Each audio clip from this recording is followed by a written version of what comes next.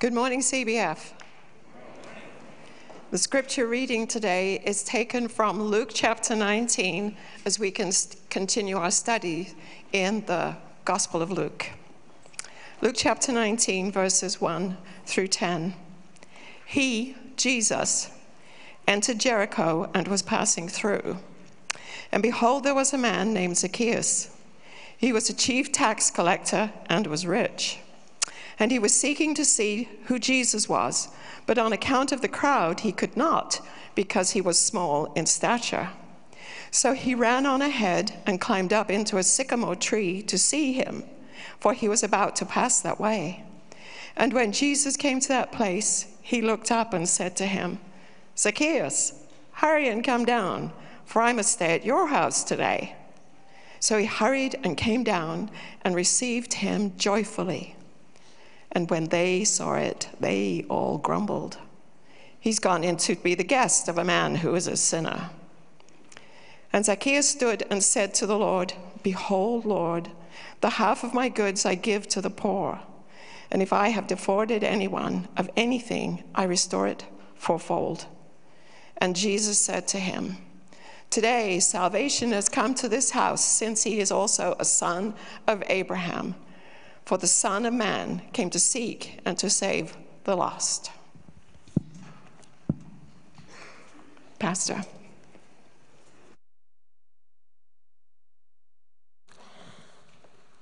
Thank you, Pam. Good morning again. You know where you are. Open your Bibles to Luke chapter 19. Very familiar story. If you grew up in a Christian home, you probably sang the song that goes something like, I'm not going to sing it to you because I want you to come back next week, but it probably goes something like, "Zacchaeus was a wee little man was he," right? And my kids love that song. And very, very familiar story, but it's very easy because it's familiar to take it for granted. So I hope we can do justice to what God's Word has to say to us today. But before we do that, I want to pray again because there's a lot of people struggling physically and other things going on here in our church around the world as well. And I just want to come before the Lord as we approach Him and try to learn from Him. Would that be okay? Would you bow your heads with me and let's pray together. Father, we come before you this morning with thankful hearts, just for all that you've done for us, for the sacrifice that Jesus presented to you on the cross and the agony that he went through, that he suffered, in order that we might be able to experience salvation and be redeemed. Father, we thank you for your love that you lavish upon us. We thank you for your grace, your mercy. And Father, right now we come before you heavy-hearted, and we see so many different things going on around the world, so many people getting sick and so many problems. And Father, we know that sin has a huge part in it. But Father, in the midst of our agony, I know you provided hope. But as we face this temporary life, I pray that you would just help us to see you. I pray for the members of this church, those who are not here today because they're sick or they're experiencing some sort of health problems. I pray that you would go before them. Pray for Pastor David and his family. I pray that you heal their bodies, that you would bring them back here soon. But above everything else, Father, we love you and we praise you for the hope that you've given to us because you first loved us. In Jesus' name we pray. Amen. Now, there are many people in this world that would define success as a comfortable bank account, or maybe somebody driving a very nice car or dressing up really nice every day to go to work. Maybe success could be determined that way. And according to the standards that we see, Zacchaeus was actually fitting that standard pretty well. But what we realize is, as we look at this story today, we realize that Zacchaeus actually was he was a negative influence. His success was largely negative because he had all the things that the world provides, But because he had all those things and he was financially off, listen to this, he had no friends, he was not popular, he was rejected by his own people, he was seen as an unclean man working for a pagan nation that oppressed the nation of Israel, and he was a man without a relationship with the Lord. How does that sound to you? Now, what makes the story so fascinating is that as we go through today, and hopefully that's what we're gonna realize, is that what Zacchaeus needed the most was exactly what he didn't realize he needed. And that's the realization that his greatest need could not only be fulfilled by the things of the world, but could only be fulfilled by the one he had not yet met. This is a story of transformation. This is such a powerful story, and for some reason a very special one that only Luke records that. So only the Gospel of Luke has a story of Zacchaeus here. And it provides a revealing moment in which Jesus declares that his purpose is to seek, listen to this, verse 10, seek and save the lost. So through Zacchaeus' interaction with Jesus, we witness a transformation from a life of sin into a life of redemption. A life that's going to show us forgiveness and joy and humility and transformation in the midst of different and difficult circumstances. So let's dive into this text here. Zacchaeus chapter 19, verse 1 gives us the setting where we meet also a desperate sinner. The setting of the story, verse 1, says this: Jesus entered Jericho and was passing through it. So last week we learned from the story of the healing of the blind man that Jesus is approaching Jericho. He's actually going up to Jerusalem. The healing of the blind man happens just outside of Jericho. So now he's moving towards his main goal, which is the cross. And as he's passing through Jericho, he meets a man named Zacchaeus. Now, verse 2, look with me at his preeminence, what this man was all about. It says this: now, a man named Zacchaeus was there. He was a chief tax collector and was rich. Now, this is an ironic name, and let me tell you why. Usually when you get a name for a child, you go over and you try to realize what's the meaning behind, and you want to know what the name looks like and sounds like, and what's behind the name, where it came from, and all that stuff. But his name is extremely ironic. Zacchaeus is actually a name that meant to be clean, to be pure, to be righteous. But here's where he is. Listen to this. He's an outcast. He's unclean. He is unrighteous, and he is impure. Everything his parents wished for, he is not. Everything mommy and daddy hoped for this little boy, he's not. He's actually complete the opposite. He was everything opposite than what his name meant. And according to the Jewish culture, he would be unwelcome and live a life of isolation. Not only he was doing everything opposite from what mom and dad desired for him, but now he's isolated. Remember, he has all the riches of this world. He has everything in his bank account. Everything's fine financially, but on the other side, he's a destitute. He's in a desperate position. He has an ironic name, and now he has also a prominent position. Look at verse 2. It says that he's a chief of tax collector. Now, what does that really mean? Well, just put in perspective here, this is the only time in the New Testament that this word is actually used. So now he's not a tax collector, he's above them. This guy's got a really high up position. He is the man in the job. Every tax collector has to report back to him. And what is fascinating here is that he works for the Roman Empire.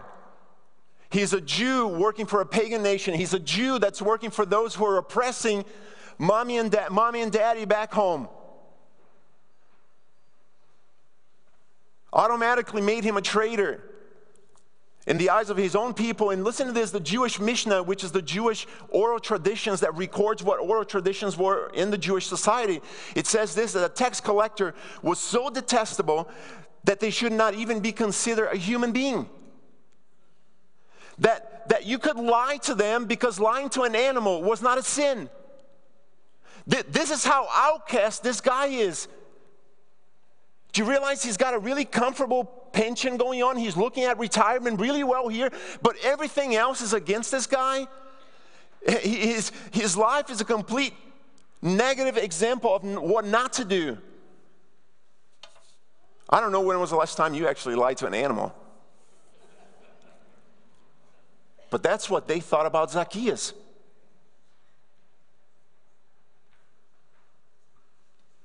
And so Zacchaeus is working as a chief tax collector. He works in Jericho.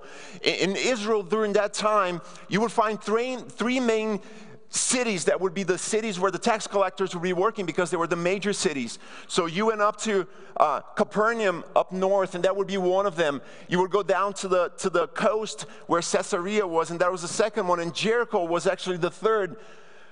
Most scholars would argue that Jericho was actually the most wealthy of all the cities here. So if you think about money, and money is what's driving you, you're going to go where money is. So Zacchaeus is there. That's all he thinks about. But not only that, not only he has a dreamland for financial gain, he has an unmatched influence.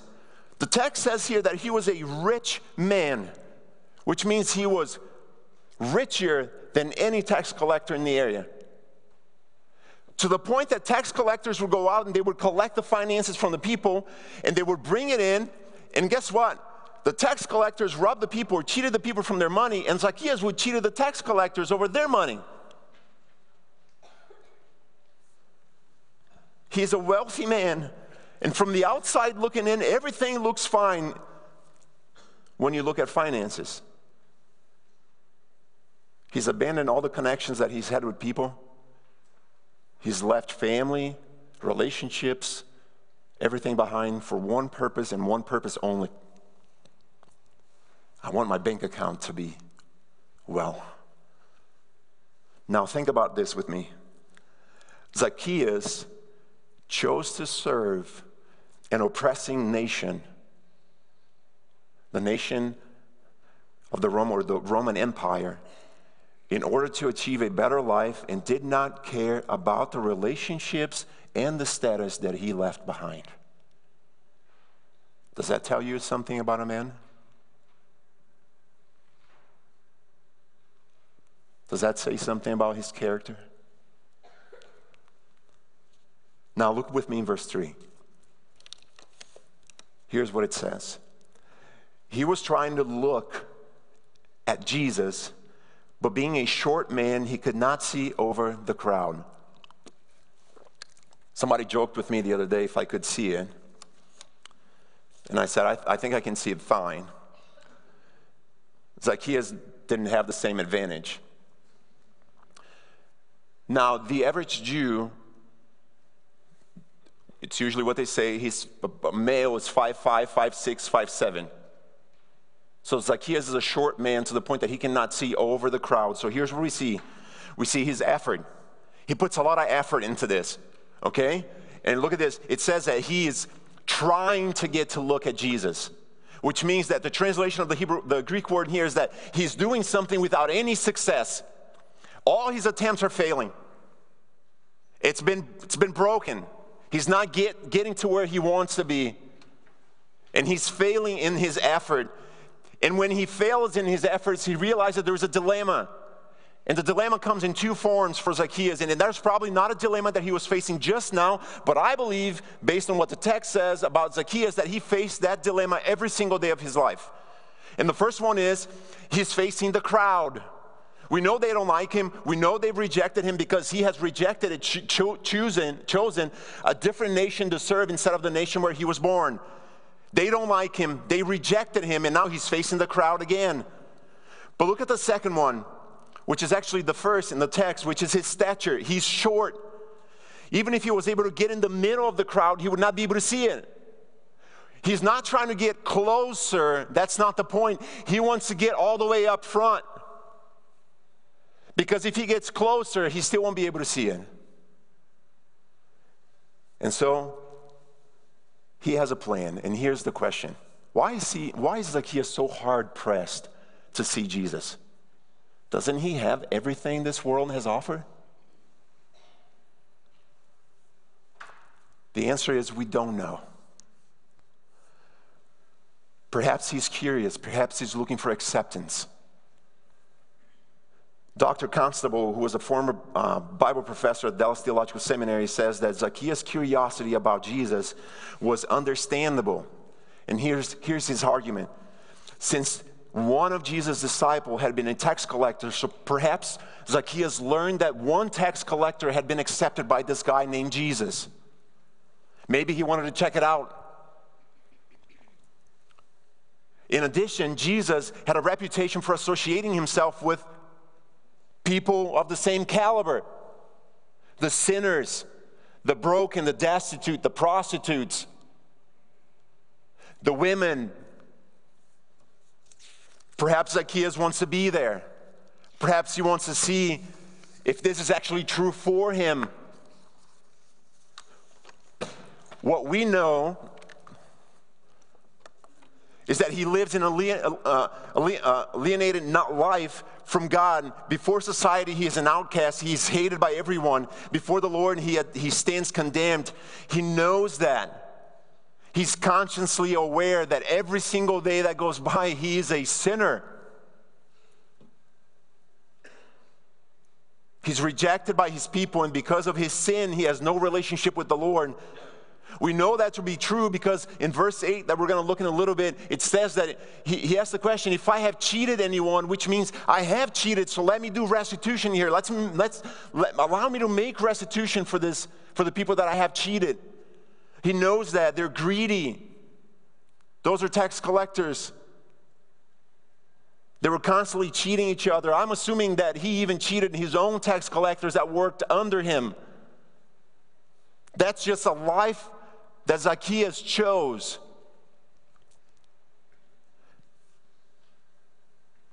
And there he is,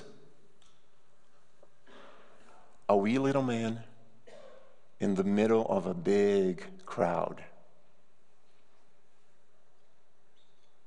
Now here's a question for you.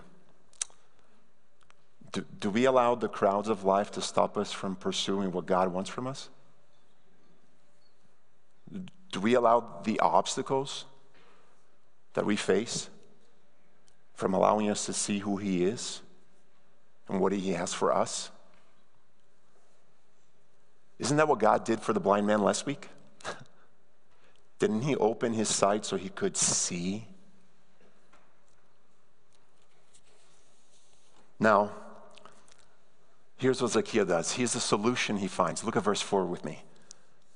Verse 4 says, so he ran on ahead and climbed up into a sycamore tree to see him because Jesus was going to pass that way. According to most scholars, the sycamore tree was a short tree with a really large trunk and with really long branches. So at this point, when he climbs this tree, he is not only able to see Jesus, but for the first time perhaps in his life, he's above the crowd.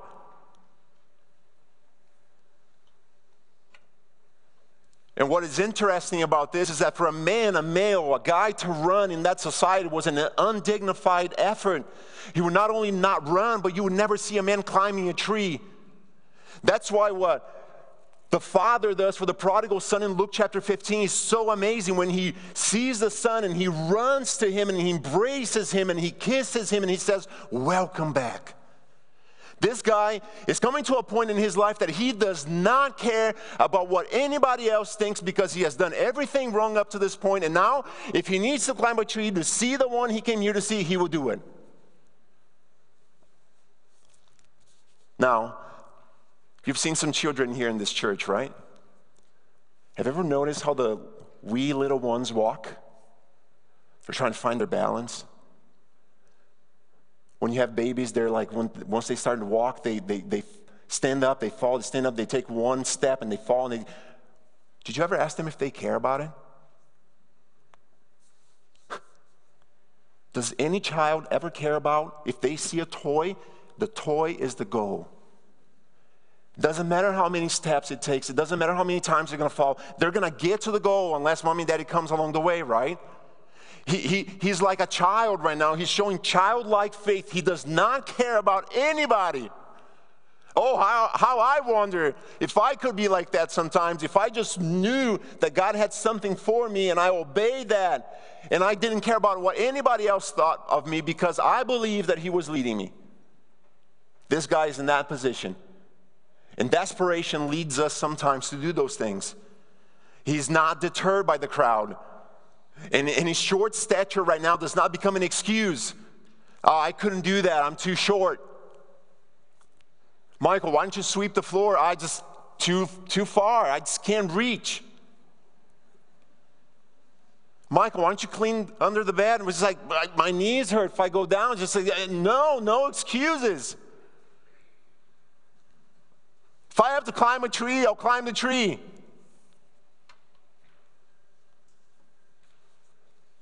The boldness of such an undignified action, listen to this, illustrates as Zacchaeus was only focused in one thing.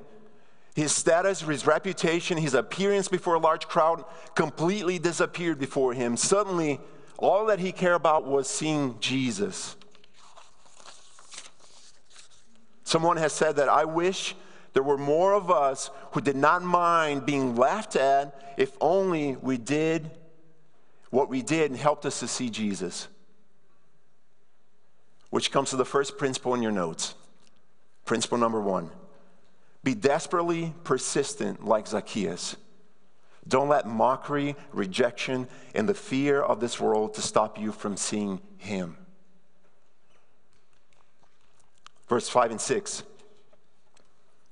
And Jesus came to that place. He looked up and said to him, Zacchaeus, come down quickly because I must stay at your house today.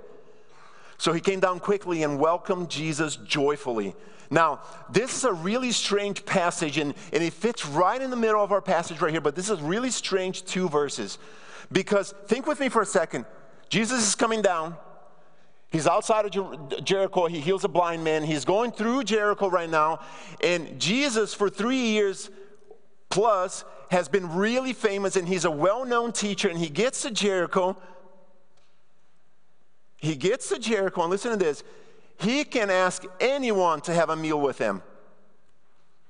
Anyone would like to have a meal with Jesus.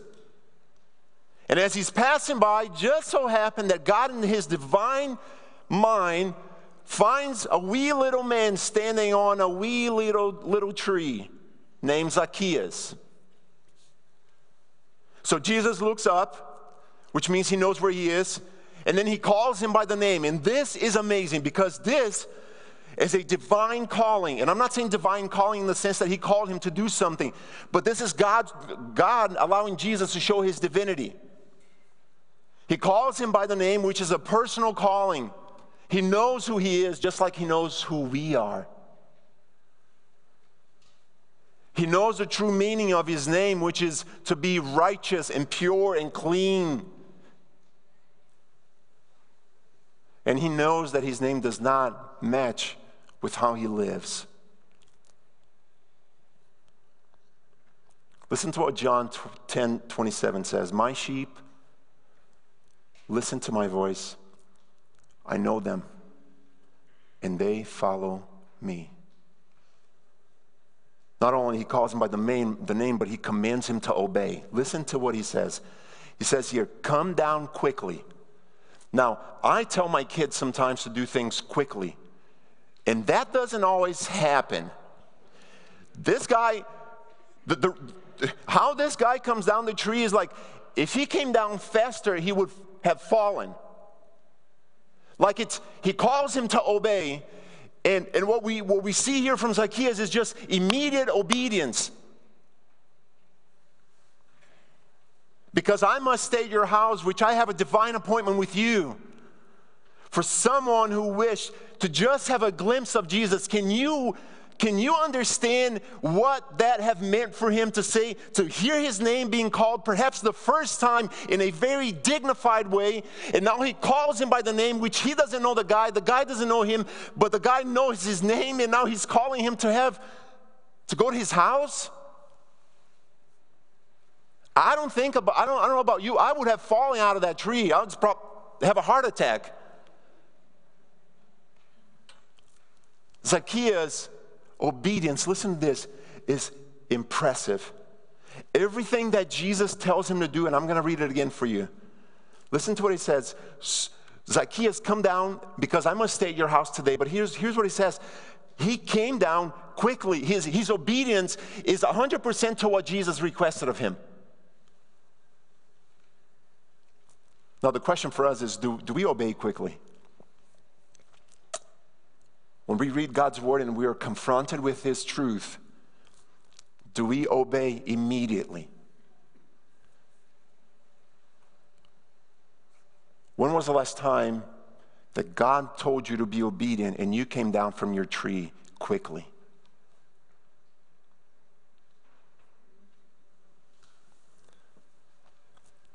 His excitement here reminds me of the shepherds in Matthew chapter 1, verse 21, when the text says that they heard from the angel that Jesus was coming as a baby, and they hurried to see him. Spurgeon has a phenomenal quote that says, Christ will never force himself into a man's house and sit there against the man's will. That will not be an action of a guest, but an unwelcome intruder, and that's not what Jesus is. Marshall says that the coming of Jesus to share his home is a sign of fellowship and also a sign of ultimate forgiveness. His excitement led him to full obedience, and full obedience led him to joyfully welcoming his Savior. So if the principle number one is to focus desperately in Jesus, principle number two is don't let all the distractions and worries of this life keep you from obeying and welcoming Jesus, who is our seeking Savior. Now let me contrast Zacchaeus' reaction with the reaction of the crowd. Verse 7. Look with me again in verse 7. Here's what it says. And when the people saw it, they complained, he has gone in to be a guest of a man who is a sinner. Now, let me look with you this really quick. This is nothing new for Jesus. In Luke chapter 5, verse 2, it says that Jesus had been confronted by the Pharisees, and they said, hey, listen, look at that guy. He's eating with sinners. He's friends with them. There was nothing new for Jesus, what the crowd was presenting in this situation. What's ironic here is that later on, when Jesus is entering Jerusalem in the triumphal entry, the text says, listen to this, blessed is the King. This is the people proclaiming him. Blessed is the King who comes in the name of the Lord. And I bet, I wish I knew, but I bet there's some individuals in this crowd complaining right now who less than a week from this moment will be crowning him as a king. They're complaining that he's actually eating with this guy, that he's fellowshipping with this guy who is a sinner, but in less than a week they're going to proclaim him as the king. The complaining here is not about Zacchaeus. You see, the crowd has turned their back on Zacchaeus. The complaining here now is towards Jesus. They don't understand his ministry. They don't understand that he's ministering to the lost, to the oppressed, that he's called this guy who is an outcast to have a relationship with him. And that's where things get complicated. Because perhaps you're here today and perhaps you're watching us from home. What we see here is the difference between religion and a relationship. Now listen to this. Religion says, get your act together. The gospel says, while we were yet sinners, Christ died for us. The gospel is not God's acceptance for you having cleaned up your own life. but it is an invitation to accept the relationship that he has to offer for you and consequently be transformed. Do you see how those two things are opposite? I don't do my works in order to get an entrance into God's kingdom. I obey him because of what he has already done for me. And perhaps that's why the cross is behind me and we look forward. Someone says that complaining becomes the poison that infects the soul, hardens the heart, damages relationships and perspectives, and distorts realities. Recently, I came across a book by Joseph Stoll called The Weight of Your Words. In that book, he says that murmuring or complaining ignores God's potential, leads to self-pity, thrives in an atmosphere of fear, and if unchecked, listen to this, can breed rebellion and dissatisfaction. And isn't that exactly where the crown finds themselves right now? In complete dissatisfaction because Jesus has chosen to go inside of a sinner's house instead of staying with them. Zacchaeus has already taught us two very valuable lessons: persistency and how important it is to avoid distractions. But here's the third one: do ignore complaining people. And what I mean by that is this: do not identify yourself with complaining people. Let the Lord declare the truth of who you are in him. Don't become one who complains and judges, because Jesus might be in the process of saving someone and sanctifying someone right in front of you.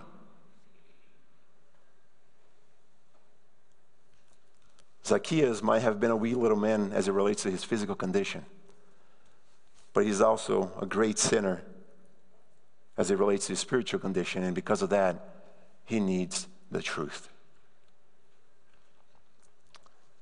That's why a great sinner needs a great transformation, and only God can provide that. Look at verse 8 and 9. This is the redeemed saint. This is how Luke describes the ending of this passage. He says this: but Zacchaeus stopped and said to the Lord, "Look, Lord, half of my possessions I now give to the poor, and if I have cheated anyone of anything, I'm paying back 4 times as much." Then Jesus said to him, "Today," listen to this, "today salvation has come to this household, because he too is a son of Abraham. For the Son of Man came to seek and to save the lost." Now, let me make some observations here. When did this conversation happen? Like, did it happen right when he came down from the tree? Did it happen like when they were walking towards Zacchaeus' house? Did it happen when he was inside of the house, when he was having supper with them? We don't know. But let me give you my 2 cents here. Listen to the words here. Today, salvation has come to this household. He's making, in my eyes, he's making Zacchaeus an illustration. He's saying, listen, right now, salvation has come to this household, and I am going to go to his house, because he too is a son of Abraham. There's no way of sorting this out, but it looks like Jesus is making the point. Jesus is testifying, seems like publicly, that, hey, listen, this is what's happening. Today, salvation has come. But why? Simply because Zacchaeus, I believe, had been justified by faith. Zacchaeus had already believed. So someone said that to prove himself to be not only a son of Abraham in the sense of a Jew looking for a kingdom, but also as a son of Abraham because he demonstrated the faith like Abraham. Abraham's faith was in the promise that the Messiah was to come. Zacchaeus' faith was in the promise of the Messiah who was right there. One looked forward, the other one was complete. And that's why when you read John chapter 8, verse 39 and 40, it says this: they, which means it's a group of Judeans, listen to what it says. They said to Jesus, "Abraham is our father." Jesus replied, if you're Abraham's children, you would be doing the deeds of Abraham, but now you're trying to kill me. A man who has told you the truth. They call themselves the son of Abraham. They're like, I'm part of this lineage. And Jesus says, but your actions don't match the actions of Abraham, and your faith does not match the faith of this man. And now he's looking at the crowd as he sees Zacchaeus, and he says, see this man? His faith has healed him, and now he wants to sell everything. Which is, faith always comes before works. They proclaimed they believed, but they didn't. Zacchaeus showed he believed by his proclamation. Zacchaeus' faith is first seen in his submission to Jesus as his master. And then it is manifested publicly by saying, I'll give everything away. His works did not save him, but they were an outward expression of an inward reality. One commentator says, contrary to the rich young ruler, Zacchaeus does not hold tight to his finances, but offers it to make restitution for the wrong he has brought upon the people. With open hands, he says, here it is. I used to joke with a friend of mine from Brazil. I said he was such a cheapskate that we used to tell him, like, dude, if you put something inside of your like a medicine or and a piece of airborne in your mouth, in your hands, and you close it, you can swim across the river and open your hands on the other side, and that medication is going to be dry. That's how cheap he was. But here's not Zacchaeus. The law requires Zacchaeus to pay restitution and pay up to 20% more of what he had stolen. He's saying he's going to do 4 times more.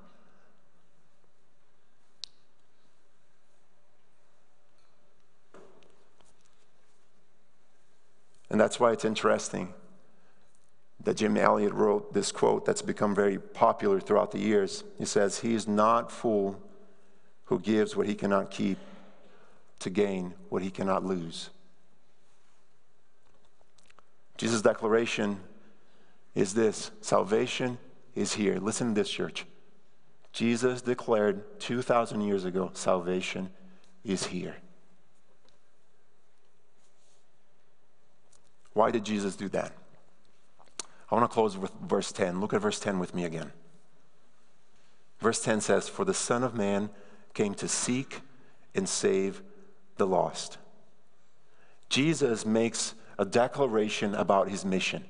Do you remember Matthew chapter 1, verse 21 that I mentioned to you in the beginning, where Jesus is being announced to Joseph, and the angel actually is making the communication, and he says to him, you will name him Jesus because he will save his people from their sins. Now Jesus is making a declaration, fulfilling what the angel said, but not only saying that what the angel said was true, I am him.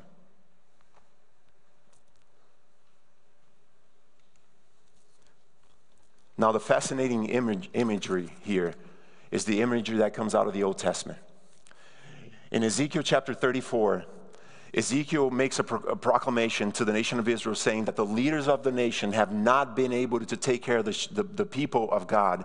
They have not shepherded them well. They have not led them well. And in the midst of that chapter, in verse 16, he says that a shepherd will come, and he makes a declaration saying, I will seek the lost. Listen to what the shepherd's going to act like. I will seek the lost, and I will bring them back, those who are stray. I will bandage the injured, and strengthen the sick. This is what Jesus has done. So remember, Jesus did not come to save or to call the righteous, but he came to call and to save the sinners. Principle number 4. Here's what it says: let inward change that results from faith produce outward action. Faith will produce joy, forgiveness, humility, and transformation that others will notice. Now, I want to close with this quote here from the bottom of our page that says this: it was to save sinners that Jesus came into the world. He did not come to help them to save themselves, nor to induce them to save themselves, nor even to enable them to save themselves. Jesus came to save them. And so if that was true 2,000 years ago, you need to remember this today. This is the truth you can take it home from here. That if the reality that Jesus came to save sinners was established 2,000 years ago in his presence, physical presence, then that reality is true today. I'm not sure where you are in your life. I'm not going to make an assumption that your life is okay. Maybe your life is not. But I know one thing. If Christ was able to rescue this guy who was a wee little man, to make him a man who would believe in him, I believe he can reach any one of us. And if that's true, he can reach you. Father, we thank you so much for this day. We thank you for your word. And we thank you for your promise.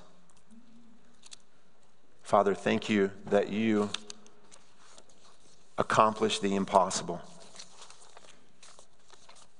That you brought your Son down to this earth to pay for the penalty of our sins, to give us hope, and to bring us back to life.